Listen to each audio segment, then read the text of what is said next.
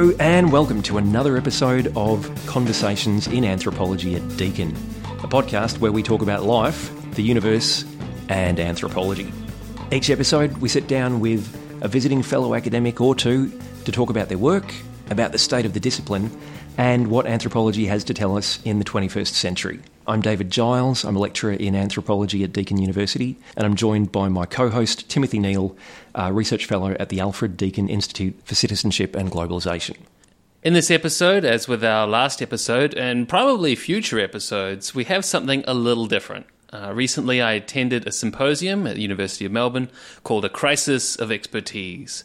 A few anthropologists were there, but it was really a cross-disciplinary scene of people, many of whom were affiliated in one way or another with the field of science and technology studies. One of those people was Andy Stirling, Professor in Science and Technology Policy at the University of Sussex's Sussex Policy Research Unit, or SPRU. After the symposium's closing panel, and thanks to the assistance of Dr. Jeremy Baskin, thanks Jeremy, I managed to drag Andy into an office to record a conversation with myself and Matthew Kearns from the University of New South Wales. And we ended up talking for well over an hour about all kinds of things, touching on Andy's work on topics like genetic modification and mad cow disease, or BSE, and thinking through the role of policy-engaged researchers, to use Andy's term. I really enjoyed listening to this. I had a great time and it sounded like a fun conversation, and it also spoke to me in all sorts of political and intellectual ways. And Andy sounds like just a wonderful fellow to have a beer with, a wonderful fellow to talk politics with, and he sounds like he moves effortlessly between registers. You know, so he started out talking about the difficulty of picking a register, moving, from talking to activists to policymakers, and then by the end of the conversation, he was deep into the ontological weeds. Yeah, he's got incredibly rich work, and I encourage people to go and read some of it, some of which he discusses. But as you say, it was a really easy conversation. I kept trying to turn the mic off, and he would say something else, and you'll hear at the end of the interview that I do exactly that before Matt cries out that we need to keep talking. And we did go have a beer and kept talking for a while longer. But I found it really great to be able to talk to Andy about, his depth of expertise in trying to engage in policy-making spaces as somebody, as he admits, who reads as somebody who's going to come into those spaces and disrupt them. So I wanted to think about his theory of change, because in a way he seems intensely pessimistic if we read him according to a more standard theory of change, a more sort of operationalist or instrumentalist way of thinking about how you make the world change. And if we come from that standpoint, he sounds like a really negative Nancy. But he doesn't speak like a negative Nancy at all. And, he pushes me to think about how does one make change differently. Listeners will hear this metaphor of the cockpit as one model of how we think about making change versus maintaining privilege. I walked away scratching my head about, what am I doing as an anthropologist? And it's not necessarily to try and push policymakers to make different policy. Yeah, he doesn't want any of us to come away feeling that we've really made an impact. It's very against, as you'll hear, he's very against the impact agenda. But nonetheless, as in his work, as in others, the theory of change is one in which you just have to stay motivated while nonetheless thinking, if I wasn't here, somebody else would do this. Because the danger that you're guarding against is that you think you become a mover and a shaker. When, as he says, things move because they flock. I really love this metaphor that he uses. So how do we interact with flocks, I guess, is the question that we're left with. Absolutely, the ethics of murmuration. Well, so without further delay then, let's go to the conversation with Andy and Matt.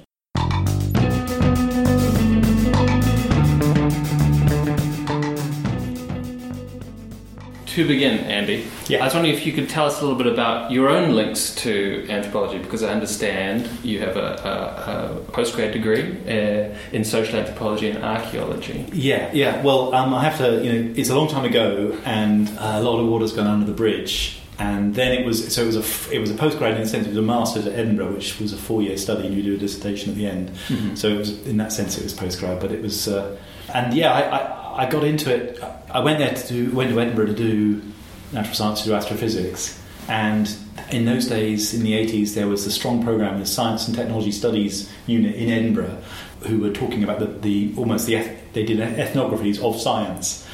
So they were applying ethnomethodology in science in ways that blew my mind when I got in touch with that. So they actually radicalised me as a budding scientist, and I decided that I could no longer work in that kind of environment anymore. And so the anthropology, which I saw they had themselves been inspired by methodologically and in terms of thinking about plural rationalities and how there's different ways of being in the world, made me then really settle on anthropology is what I wanted to do. Edinburgh was very flexible in those days, and so that's why it's a kind of peculiar mix of stuff that I ended up with this master's at the end in archaeology and anthropology. And I'd always been interested in archaeology, so it was then the long sort of time thinking about deep time that really interested me as well. So that was a kind of mix of stuff.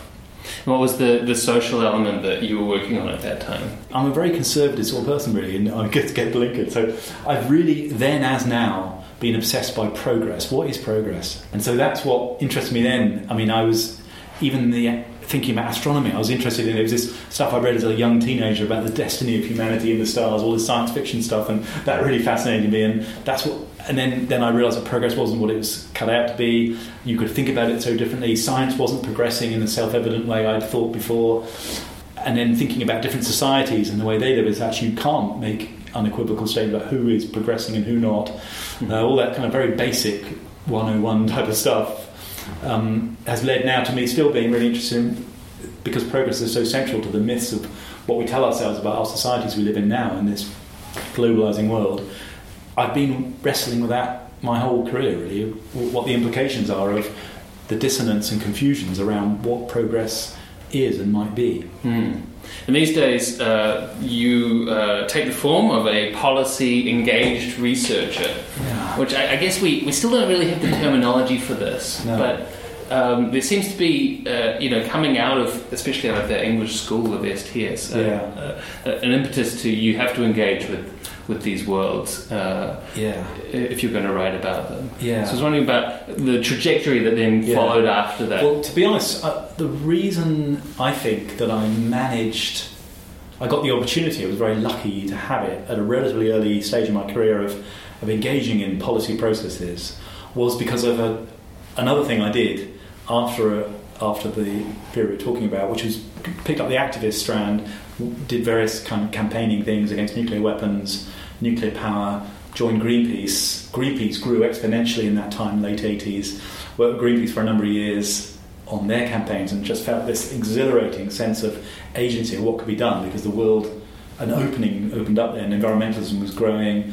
We did campaigns against the US Navy and had them within 18 months withdrawing their tactical nuclear weapons at sea. It was an amazing time. They were just in the right place at the right time with the right kinds of things that just presented themselves. You couldn't do it now.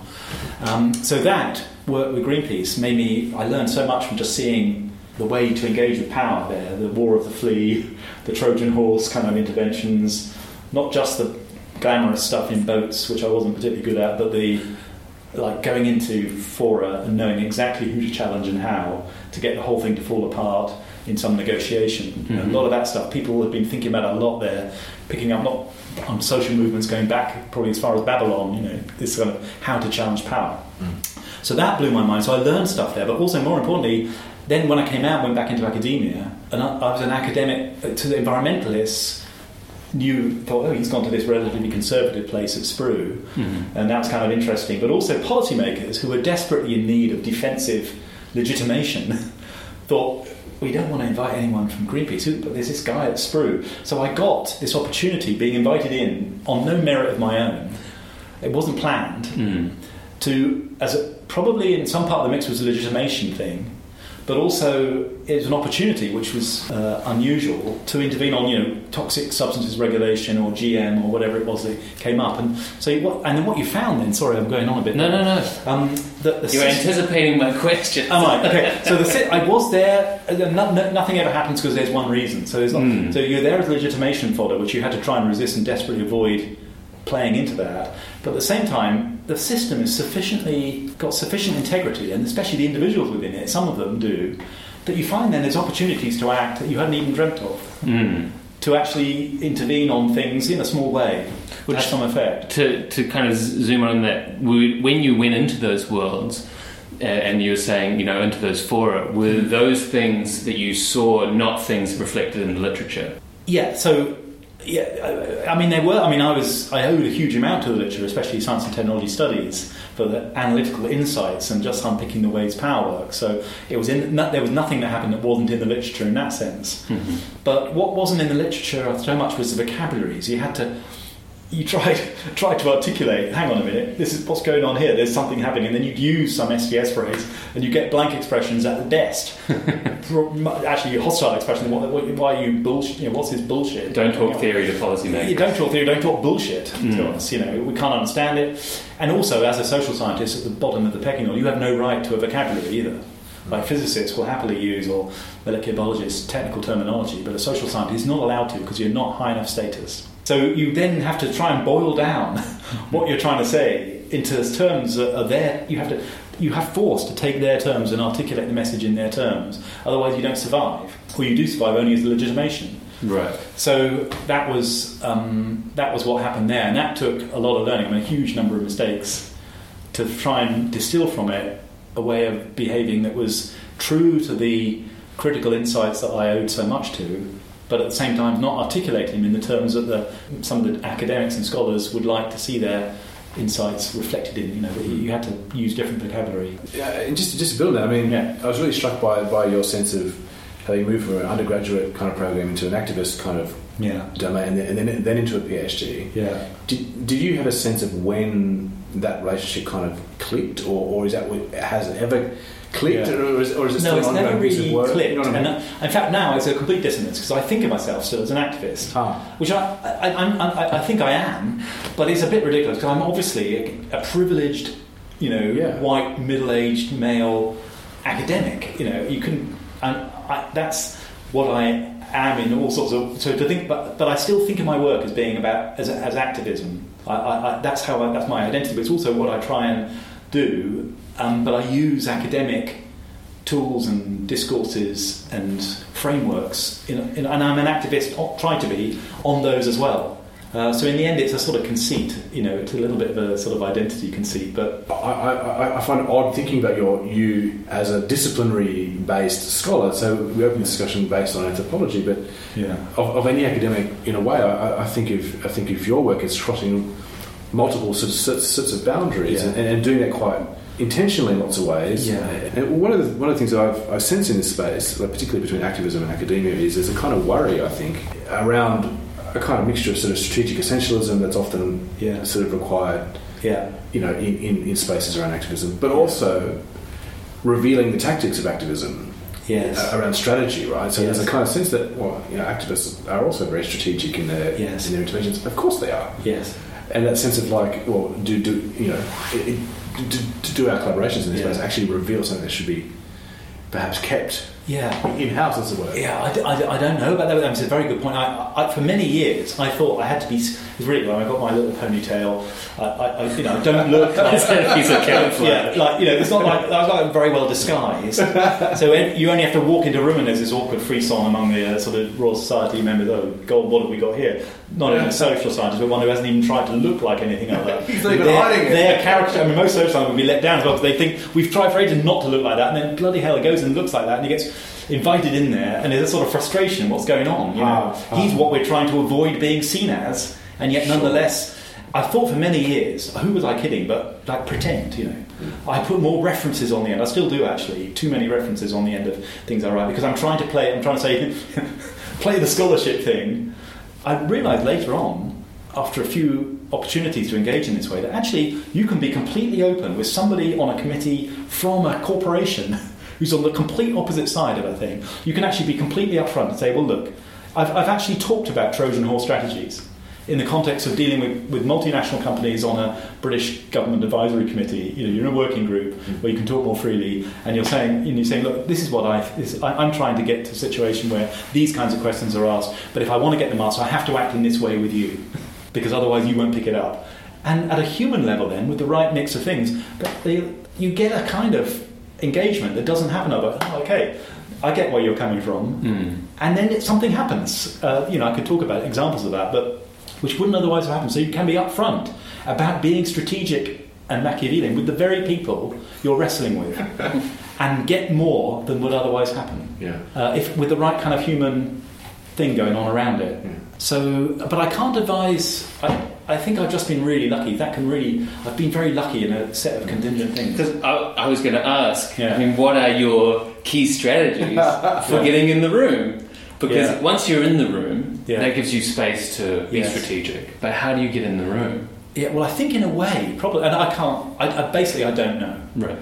And it's so easy to pick up on contingent features that you never really knew quite what happened, and then have a story to tell about it, which is... It's almost reconstruct that. And often it's quite a self-aggrandizing story. So I basically don't know. But one thing I do think I've learned is that actually, and I was lucky, I didn't know this, but be yourself, don't feel you have to play a game. And for instance, the most powerful thing I had when I went on the first committee was I was invited on. I thought it must be some sort of clerical error. Why am I invited on this Toxic Substances Advisory Committee? I discovered later why it was, and it was exactly a dynamic of, we'll actually scupper.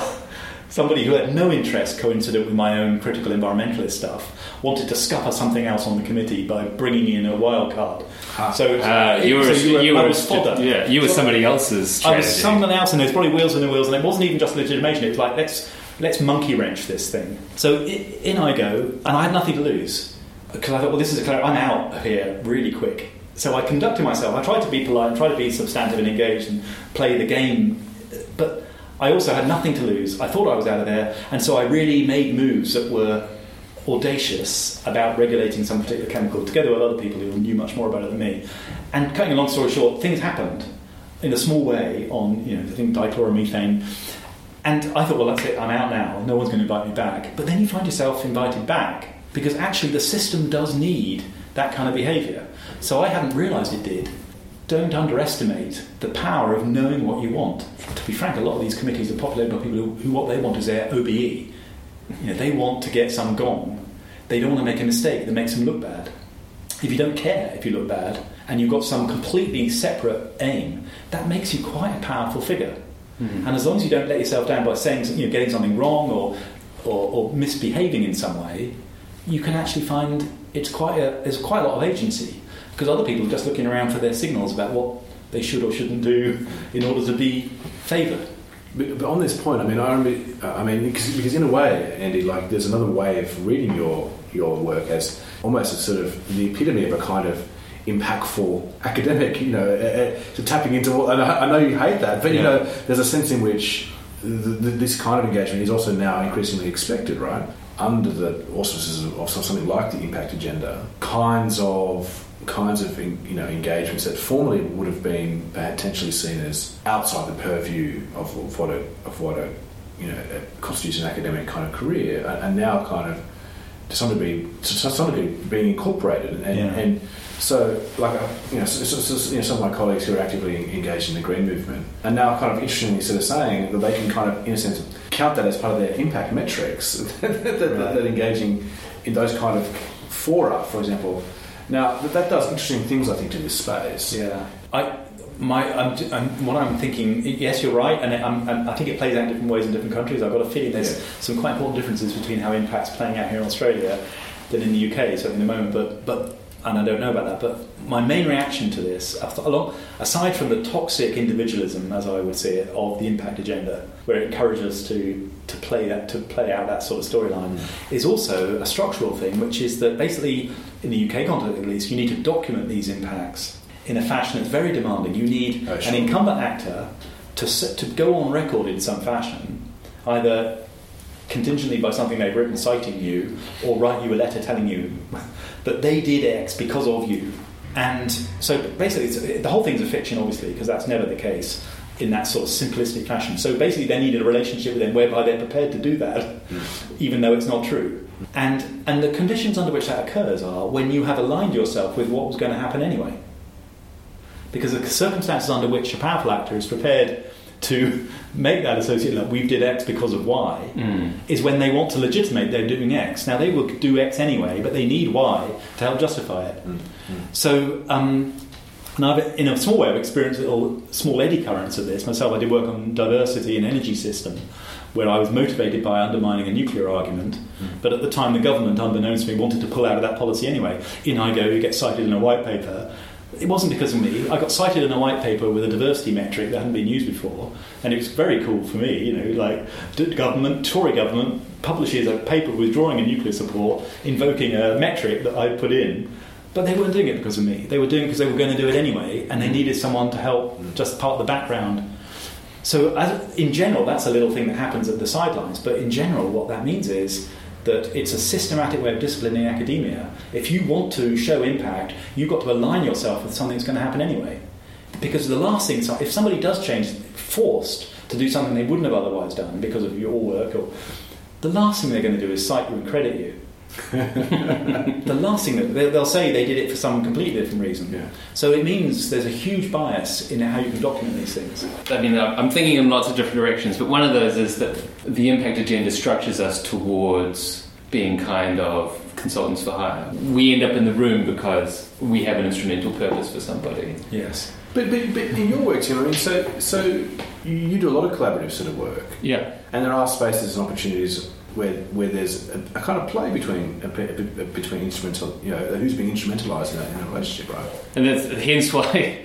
But I don't know the answer to that, because I regularly ask myself in my own work, have I submitted myself to the imperatives of the context in which I'm working, or have I not? I live within that tension, because I know that if I don't live within that tension, I don't get to do the work. Yeah.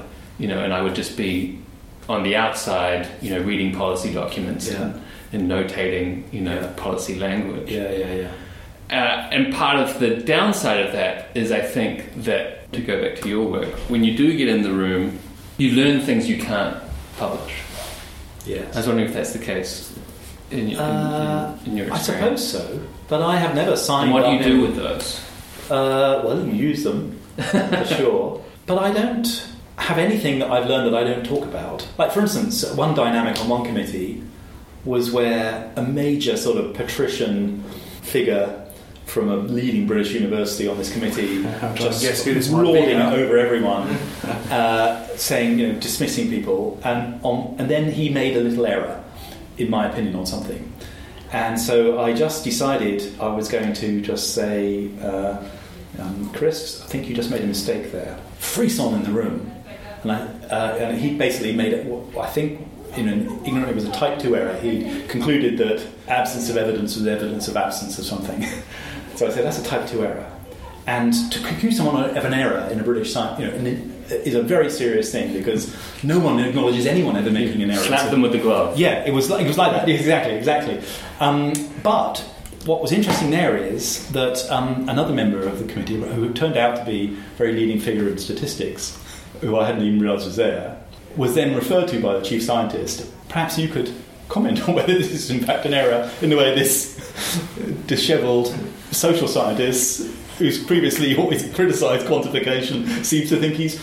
And there was an awfully long pause where tumbleweed was going round and round before this figure said, no, I think Andy has a point. And after that, it was really interesting that the solidarities with having done that to someone, everyone was fed up with having ignored, even they're on the same side on the GM issue, but they were fed up of this happening.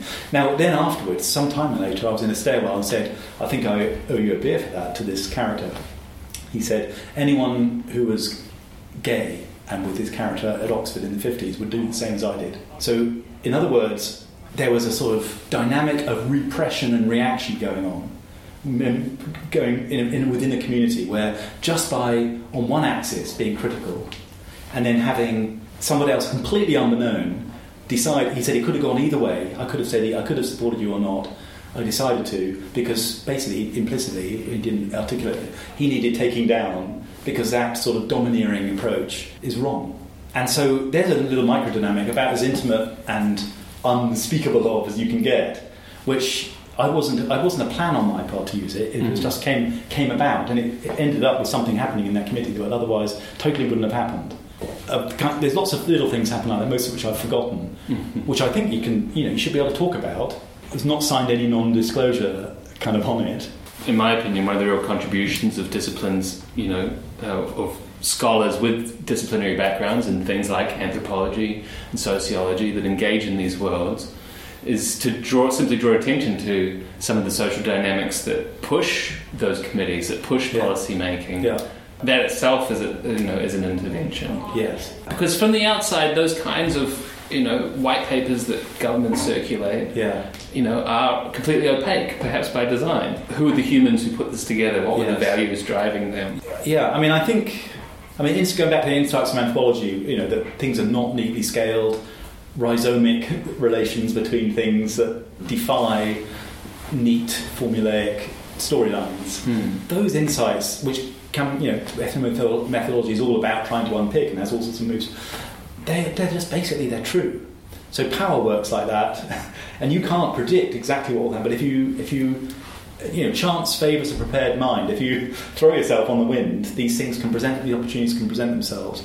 And so this frontage of the document itself, behind it is there's a lot of dynamics like this one I'm describing happening, which can be used but the problem is, I think, to become conceited about how your special relationship with people is somehow that you're a mover. That you're a mover because of that. When all you are is a bit flotsam and jetsam on the tide. You happen to be there. You're bouncing around. You're not actually affecting individual.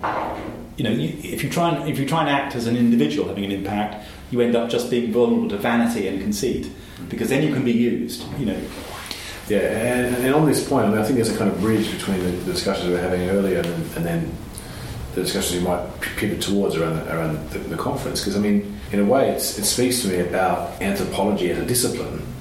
And so I'm not an anthropologist. And the way that I hear anthropology people talking to their students is in a very particular kind of mode of scholarship. You've got to do your ethnographic work and then publish your book and then establish yourself as a scholar, and then from that basis you then engage, and there's that kind of discipline of career trajectories.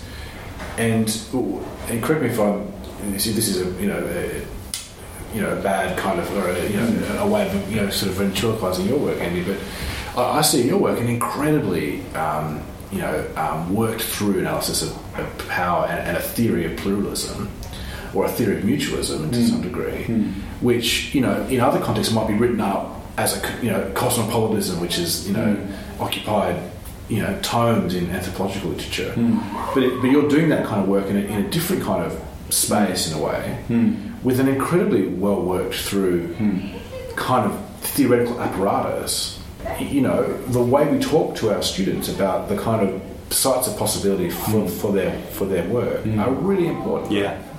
Well, yeah. So I don't know, for what it's worth, my reaction to that is, one of the most formative things I came across in those days in Edinburgh when I was studying anthropology, but STS as well, was Paul Feyerabend's Against Method. Right. And that embodied for me, that radicalised me like no other single thing, actually. And it's now not a fashionable... In fact, he's decried in some ways the sort of anything goes, which he meant ironically is something we were talking about in the conference, everyone denying the anything goes sort of formula. So, and that was a absolutely effective assault on disciplines themselves. And I feel that, for me, I feel disciplines themselves. So that's as true of social anthropology. The idea that these stories you have to tell about, becoming a scholar and stuff, and then you'll be in a position to have an impact. It can happen, and it's a very honourable course of life to take. I wouldn't want to denigrate it, but for me it's part of the problem that disciplines behave in that kind of way and exercise in a form that's all the more insidious for being so parochial and small. These power dynamics you find elsewhere. When we've only got one life, it's such a shame to spend it disciplined in that way, I think. And especially then if you have ambitions to try to be part of wider movements for progressive change in society, it's hobbled by that kind of thing, I think. I owe a huge debt to anthropology, but I'm not a proper anthropologist, and I actually think that when ethnographers or anthropologists rareify their kinds of stories, like the idea that in a given place there can be places in which there's the story, that's as rareifying as a scientist who'll aggregate a model. So I think the same kinds of, as I would see them, pathologies of reduction and aggregation that take place in the knowledge processes I'm trying to engage with also take place in anthropology, where it's just because your village was different from someone else's village, then you get away with a degree of reification that no good anthropologist would allow anyone else to get away with. Anthropology knows these things; it's written about them really fantastically. But that's so I feel that there's issues like that which no one knows better than social anthropologists themselves. Well, let me figure, therefore, the question of the conference in terms for us. Is there a crisis in social science expertise within kind of public policy worlds? Yeah, well, I think it's apparent. It's not in crisis. It is a crisis. It has always been so. Because we mentioned Ken. We have never not been in crisis. No, and we are in fact paradigmatically a crisis, because social science knowledge is a double hermeneutic of Giddens, uniquely among all the disciplines. The social sciences, their subject is their object. So, whether it be sociology or social anthropology, those sort of levels of social psychology, a bit more out of it because it's individualizing. But science itself is a social process mediated by social relations of the kind anthropology and sociology engage with as their objects. So we're unique in that respect, in that the subject is the object. Social processes looking at social processes, whereby chemistry, physics, biology, social processes engaging with material, physical, biological processes. So that ontological distance allows a kind of epistemic foreshortening. You can use categories, you can simplify, you can reduce in ways you simply wouldn't get away with social phenomena. So it's a crisis because, A, you cannot actually crystallise out settled aggregations or generalisations, because the subject is the object and it constantly destabilises itself. But secondly, you can't, because there is nothing more inconvenient to power than denying it the kinds of stories it wishes to tell about society. So social science, even if they're actually quite instrumental, they're dangerous, because they are concerned with the bedrocks of implementing hegemony, which is telling stories about society. So if you have people who are telling their own independent stories, even if they're actually trying to be aligned, and they're a liability, they're a loose cannon. So it's a crisis in both those senses. The kind of question we might ask is, so what happens in and after the crisis? And so the crisis is often very productive moments. Mm-hmm. You've done a lot of work on what many people would characterise as a crisis in British science policy around BSc and GM. Now, I'm not sure you'd characterise it in those terms, but many people would have seen it as a remarkably crisis-like time. And lots of productive kind of opportunities were presented in that in those spaces, right? Yeah, well, I moved in on. There's spaces there made by others. Folk at Lancaster, Brian Wynne, Robin Grove White did a fantastic job opening up spaces that wouldn't have been there, which then people like me could move into. So that's another thing, the way in which the ecosystem of different people working each on their own little way, where no one's got the big picture, make space for each other. That's another thing. Partly, we should be brought in the discussions of this kind. But it was a forced humility. It was what Macmillan, the British Prime Minister, referred to as events, dear boy, events. It's like it was a contingent set of circumstances that forced humility. The conjunction of BSc and then GM, which were not separate to each other either, but that double whammy in the late 90s opened up a massive space, joined with then the Labour government coming in with all this rhetoric, which was to be betrayed later on. But that conjunction of things was extraordinary. And it wasn't created by social science, but there are some astute social scientists who position themselves, in the case of people like Robin Grove White and Brian Wynne, quite activist ones, to really make the most of it and allow others to do so as well. A lot of the conference conversation has been framed by, a kind of anxiety about what some people call the emergence of a post-truth era. And one other way we might read some of this is the kind of sense that we're being asked to stand between truth and fact on the one hand and populism and values on the other, is the sense that facts and values don't seem to be doing what people want them to do anymore. Yeah, they're not. There's something in that, generally speaking, and so if it is a crisis, perhaps it's a recognition on the part of science, the science community, for example, that they've sort of lost something. I think that's true. That is how it is portrayed by many in the science community and others, including their critics.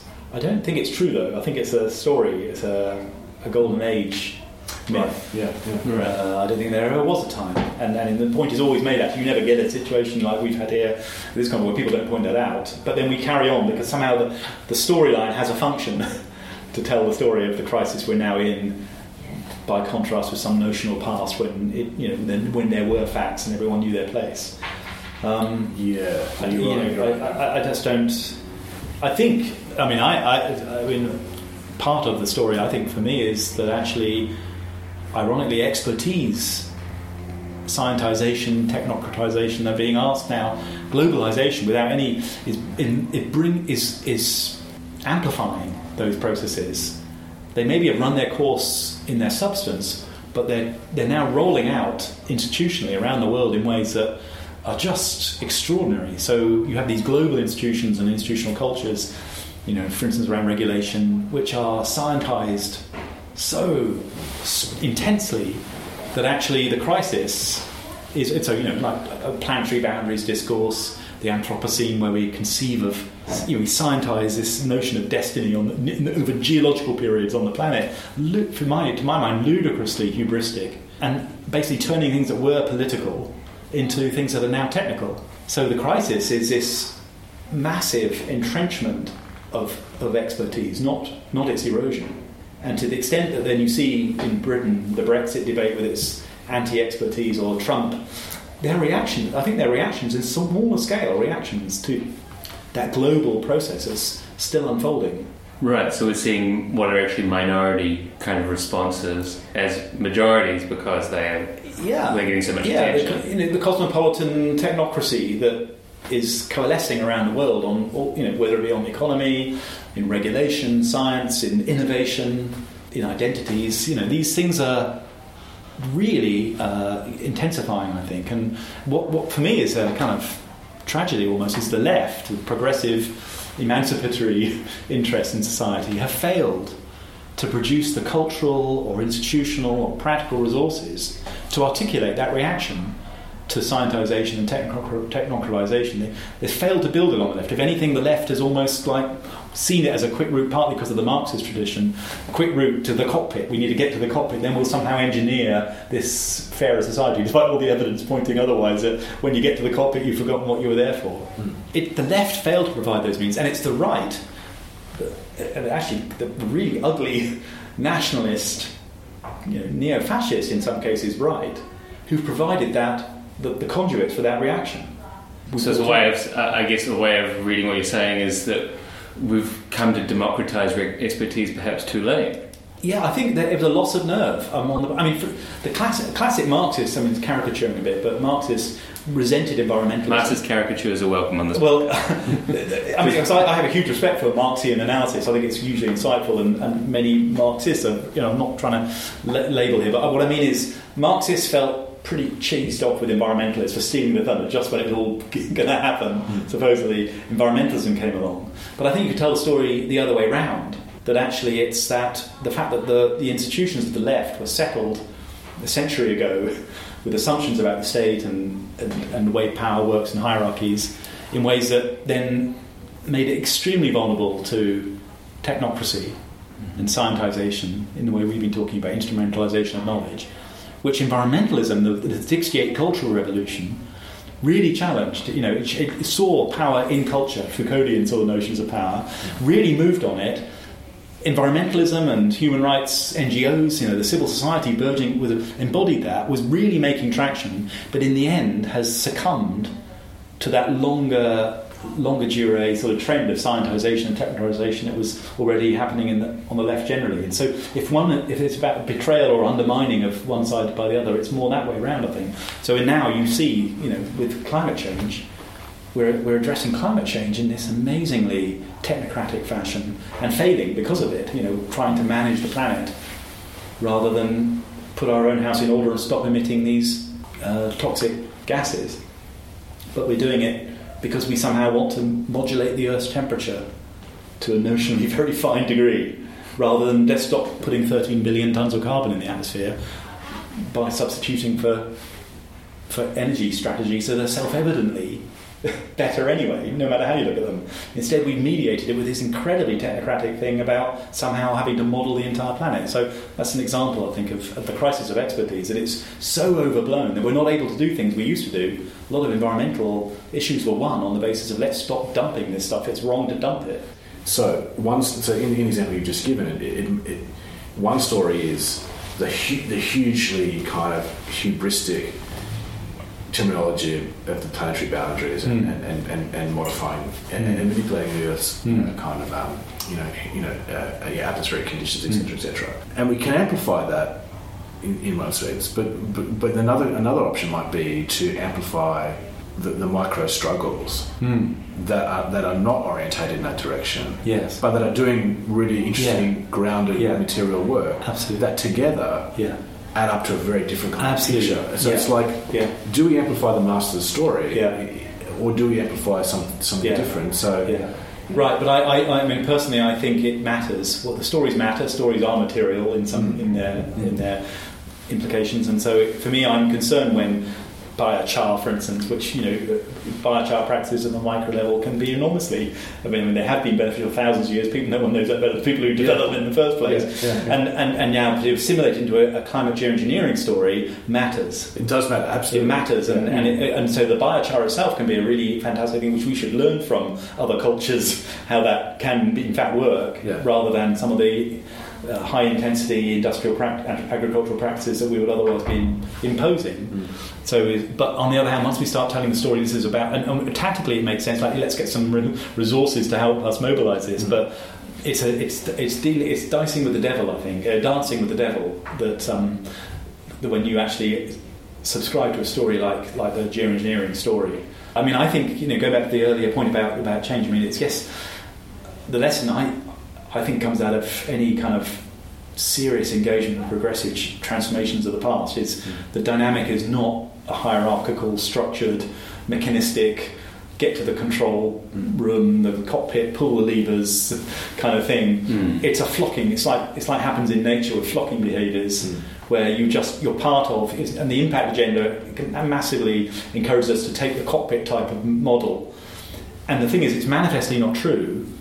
The cockpit type stories of control are not how the world works, because power isn't about exercise of control. Power is about enjoying privilege, and the way you enjoy privilege is by effectively getting your stories of control to be accepted.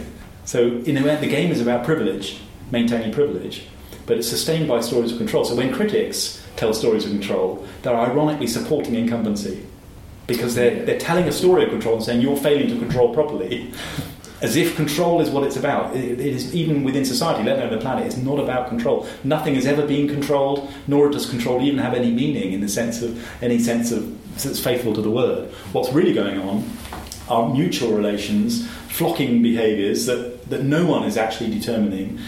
Mutual relations like care, for instance, it's not a coincidence, friends of the earth, caring for the planet, caring for each other, which these are how change takes place. And it's very inconvenient to structures that justify themselves by control stories for that to be really recognised. And it's very convenient for even criticism to take the form that buys into the main story, which is it's all about control. This seems like a convenient place to leave our conversation. So much in that! No, sorry. Sorry if I've gone off on a tangent. Not at all. It's been a pleasure to be able to speak to you, Andy and Matt. Thank you for joining us on the podcast. Thanks a lot. Thanks for joining us here in another conversation in anthropology at Deakin. This episode featured a conversation with Andy Stirling from the University of Sussex and Matthew Kearns from the University of New South Wales. If you'd like to learn more about their work, you can find them online, and you can find Matthew on Twitter at MBKearns. If you'd like to learn more about us, you can find us on Twitter also. I'm at TDNeil, and David is at DH-Border-Giles. Or you can also find us at blogs.deakin.edu.au/anthropology.